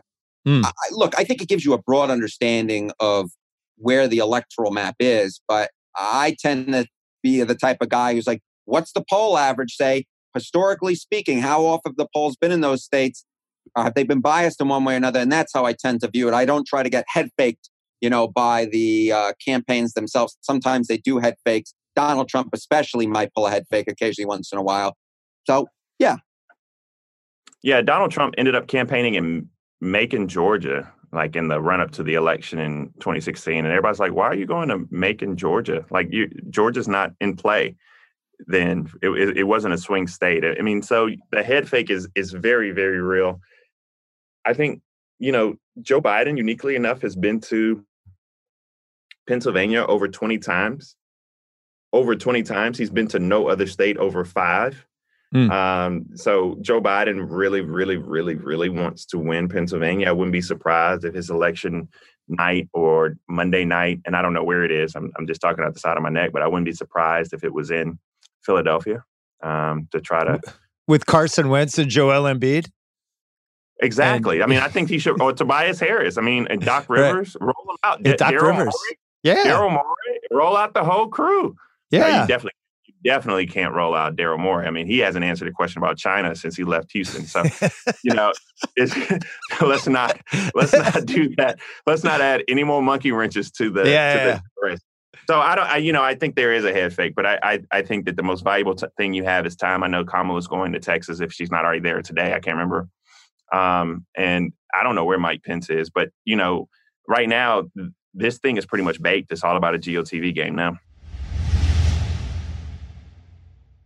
This episode is brought to you by Peloton. Spring, the best time of the year to dial your fitness routine up a notch. You know it's going to happen. It's going to get warm. You're going to start wearing shorts. You're going to start wearing bathing suits. You're not going to be able to cover up behind those big coats anymore. Also, it's nice outside. Get outside. Do stuff. Or if you don't have time to get outside, I got Peloton for you. Whether you have 5 or 60 minutes, Peloton's workouts were made to challenge you. Classes like boot camps, full body strength, boxing, marathon training are created to grow your skills or push you to improve in what you already excel in, and you won't feel bad about not being outside. Peloton's expert coaches, challenging classes, and nonstop vibes will keep you coming back for more. Get a head start on summer with Peloton at onepeloton.com. How much help has the voting stuff, the ads, the athletes stepping in, the celebrities, the social media campaigns? What do you honestly think has been the effect of that? I mean, I'd be interested in Bakari's thoughts on this, but to me, it can't hurt the turnout, right? And this is something we haven't discussed yet. We're going to be looking at record turnout as a percentage of the voting eligible population since 18-year-olds got the vote just before the 72 election. We're probably looking at 155 million people turning out and voting this time. Easy. It was less than 140 million back in 2016. And I think there's been this real emphasis both in the sports world and the celebrity world, and just generally speaking, to get people to turn out and vote. And I think that you're seeing that right now in the early vote numbers, right? I mean, we ran past the 2016 early vote earlier this week with no problem. Now, part of that's the pandemic, But part of that is just the overwhelming enthusiasm either for or against the president of the United States being aided by all these get out the vote ads. Yeah, I mean, I think you're seeing much more. I mean, just people sharing their voices, whether or not it's Alicia Keys and Kerry Washington, who were tonight, doing something on CBS, I believe. And even somebody on the other side, and I don't get offended by this. I think everybody should have their voice. But Jack Nicklaus today coming out and saying he's voting for Donald Trump. Twitter's not the real world, but to cancel Jack Nicklaus is stupid. Like, one, it ain't gonna happen. And two, let the man speak his piece. He's 80 years old. I mean, he's fought the good fight. Let the man support who he wants to support. Now, Jay Cutler, I think he was probably, as you saw Jay Cutler come out and support Trump, I think he was probably trying to support Joe Biden, but it got intercepted. I've been waiting to use that one all day. So that is different. But let everybody, you're starting to see athletes, even 80-year-old athletes and Jack Nicklaus or LeBron James, use their voice and use their power. What will it change in this election is your question. I'm not sure it will change much. I think that there's a huge lightning round right now, but I do believe with the numbers of poll workers and the numbers of people who are engaged in the process and now athletes finding their voice, I think it truly changes the fundamentals of electoral politics going forward. And so I think both parties will now have to be more accountable because I don't think these voices are going to be quiet. I think that, whether or not, the WNBA has always been very, very, very loud and very vocal, but the NBA now being vocal, rookies in the league to LeBron James are being vocal, athletes who are retired, these entire institutions. So now I do think that there's not going to be any days off, and it may not change what happens next Tuesday, but I do think that it's going to raise a level of awareness about our political processes, which has not been raised going in the future going forward. Well, don't forget about the NFL voting campaign, which was basically, it looked like they spent about $10, where it's like Pete Carroll and Pete Carroll and all these coaches and players like, hey guys, you should vote. And there's, the NBA had these really cool, polished ad campaigns. The NFL's like, hey, vote. Voting's a good thing.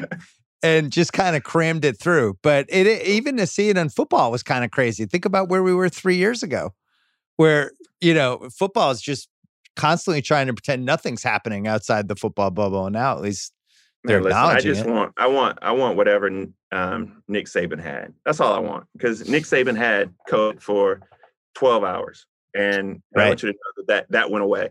But I've personally sued the NFL. I was a part. They own an entire day of the week, and to have them stick their toe into social has kind of been dope. But watching these athletes aren't going anywhere. I mean, these younger athletes. I mean, Justin Fields led a protest to want to come out and play. These younger athletes are going to. I mean, they are compelling their coaches and everyone else to get involved. I think that something is happening in this country. And to sum it up, Bill, I don't think this is a moment. I think this is a movement. I just want to jump in on that as a Buffalo Bills fan who watches every single weekend, no matter how good or bad the team has been. I remember, Kyle Orton quarterbacking, JP Lossman, all that jazz. So yeah. I watch every single one of their games, win or lose. And, if you know Buffalo and the Buffalo metropolitan area, while the city itself is quite Democratic, the metropolitan area is most certainly not. And what you have seen in the last year amongst the Buffalo Bills is much more of, a social justice campaign compared to 4 years ago, where you saw Rex Ryan getting on that stage and endorsing Donald Trump. And it was just like, that was what was expected and accepted. And it's just been a completely different world this year in the NFL, at least as far as the Bills have been concerned. Yeah, you think about one of the goals since June was, how do you raise awareness? How do you get people motivated? How do you get them engaged? It feels like all of that's happened. Your generation, I remember I met Harry when he was a young whippersnapper in the 538 offices. I think what were you, like early mid-20s at that point? Mid-20s? That sounds probably about right. I was mid-20s and Connie Shell was probably, in his mid-30s then? Yeah. You were one of the young whippersnappers. Now this whole generation behind you, which you can really divide almost by social media. I'd say maybe the cutoff's like 28. The 28 and unders are so much more engaged with all this stuff, and they've grown up with social media, and they're just more active in general. From that demo, like if we're just saying 18 to 26, right? That would be the most engaged voting demo we've ever had, right? But you know why though? Do you know why? Why? It's because they're not getting their news from traditional news sources. Like our parents, we all go to CNN, MSNBC, ABC, CBS, and that's changed because we're now gravitating towards cable news, whereas our parents had the Tom Brokaws, the Peter, who was with Tom? Peter Jennings, Tom Brokaw, Peter Jennings. You had it. Dan Rather. Yeah, and there was Dan Rather, so I'm thinking about it. I was like, there was another old guy too. Yeah. And so, but now people are starting to move and consume their news in different ways, i.e. podcasts. They're getting their news off Instagram snippets. And so it's changed. So you can get way more people involved in messaging right now than you ever could. And everyone under their phone or with their phone feels like they could push out a political message. And everybody on Twitter has a law degree. I mean, that's just the way it works. Yeah. It's that Generation Z. That's the difference. That cutoff between the millennials and that Generation Z. Those Gen Zers, I'm right at the edge of the millennials, but I am a proud millennial. Those Gen Zers, I don't necessarily always know what they're doing, but God bless them. What is Biden's message these last 4 days? I mean, Bakari, I wonder what you think it is, but to me, it's been a consistent message of unity. I'm going to bring back a sense of dignity to the White House. I'm going to listen to the scientists, and I am not Donald Trump. I mean, that's implied. He hasn't necessarily said it. Trump allows it to go. But I just want to step back for a second and just remark, for a guy that so many complain could not stay disciplined, Joe Biden's campaign has been so freaking disciplined. It's been nuts, especially given the preconceived notions of who Joe Biden was. Yeah, I mean, Joe Biden has been the most disciplined candidate that we've seen, not named Bernie Sanders. Bernie Sanders, by the way, has been on the same message since 1984. So, right. I mean, that has been somewhat, that's who he is. But I will tell you that Joe Biden has been very, very much on message. What's his final campaign? I mean, he's the number 1, 2, and 3 issue for voters going in. In 2018, we saw the largest issue by a long shot was healthcare. And I think healthcare tied into the coronavirus are the number 1 issues because it's not only people, and I think Republicans miss it because they treat it only as a public health crisis, but it's truly an economic crisis as well. And when you think about the millions of dollars, think about the city of Auburn, for example, or the city of Athens, or the city of Baton Rouge, and think about the money they make by having 180,000 people every Saturday in that city, the small businesses, the restaurants, the bars, the hotels, the police who pull you over, all of those things. And they're not able to garner any of that revenue. So it's a true cataclysmic event. And so I think that Joe Biden's message the last 4 days is, 1, don't fuck anything up. Like no mistakes right now. I mean, that is like, so he's going full game manager. 4 corners, Dean Smith, 4 corners all day. I mean, are we managing, or are we just putting people out there that can shoot free throws? That's not even management.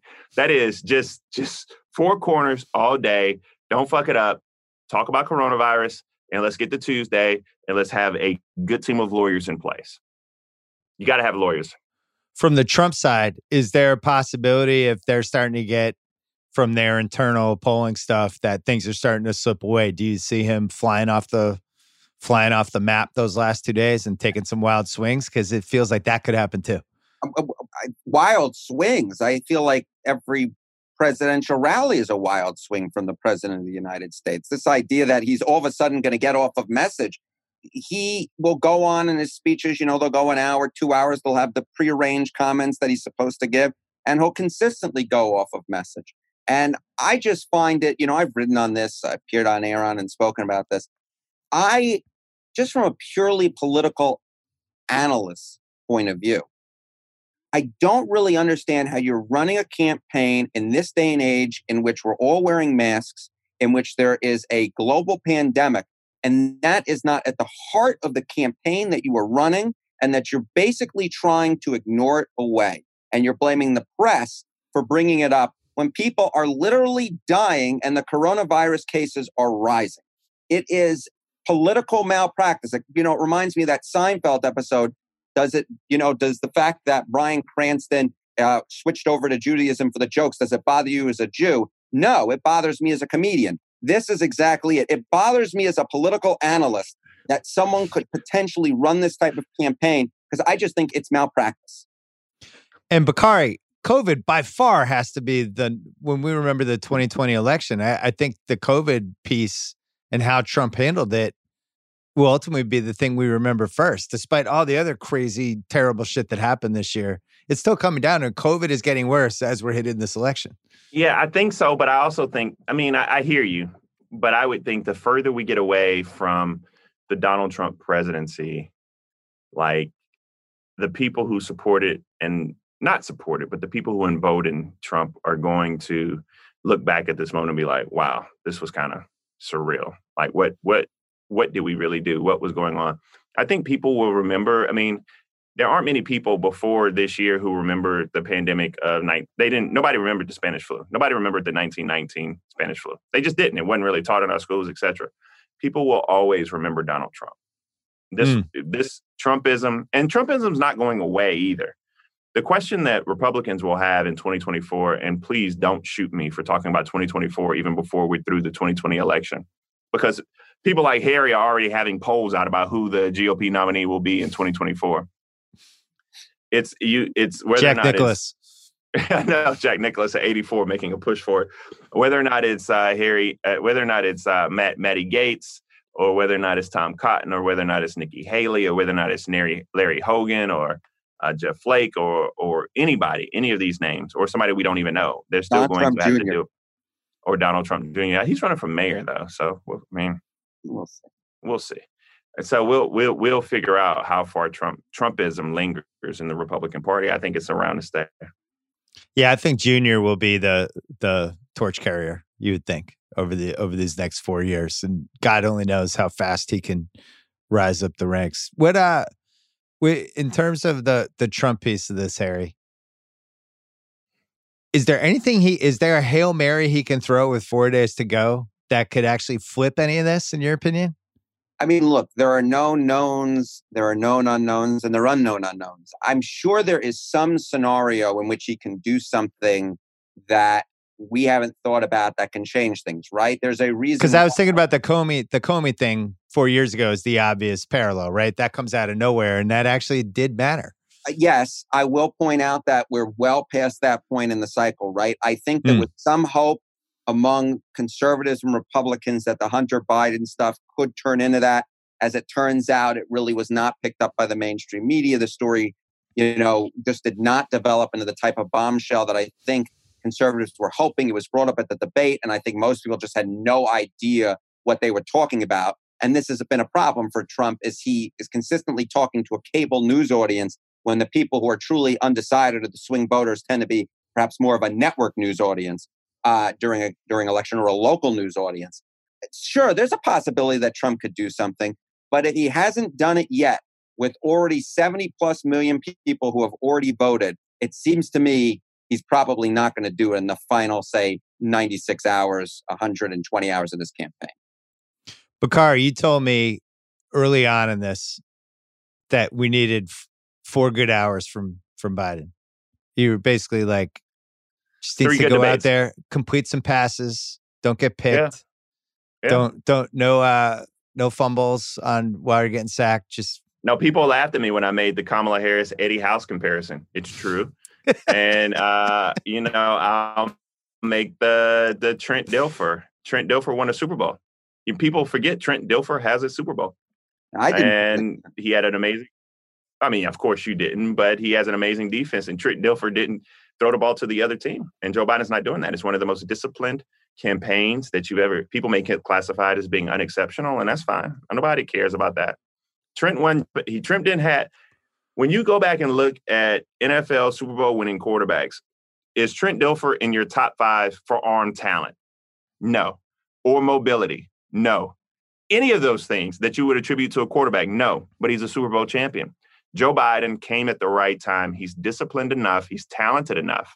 to be at that level. And he's going to. I mean, we'll know more of this by next Tuesday. But I feel like he's in the best position of anybody running for president. And Harry, I think I'm right, but I don't know anybody that's been in a stronger position right now. I mean, even Jimmy Carter running against Reagan in '80 was in a stronger position right now than Donald Trump is. Jimmy Carter hemorrhaged a lot of support in 1980, if I'm not mistaken. So, I mean, Joe Biden's in a really, really good spot. I'll put it this way. He is in the strongest position for any challenger of an incumbent since at least 1992, when Bill Clinton was taking on George H.W. Bush. And he's held a consistent lead. This has been the most consistent lead since I went back and looked since 1936. This lead is steady as a rock. It is Tyrod Taylor not throwing interceptions, if you'll allow me that one. I still think the Bills kind of screwed him over. He has done... And the Chargers. and he got screwed. He got punctured lung. Got attacked by the Chargers. I was like, wait a minute. I don't like the Tyrod Taylor example because then he could be on the bench for life because his own team punched his lung. He's got attacked by his team doctor.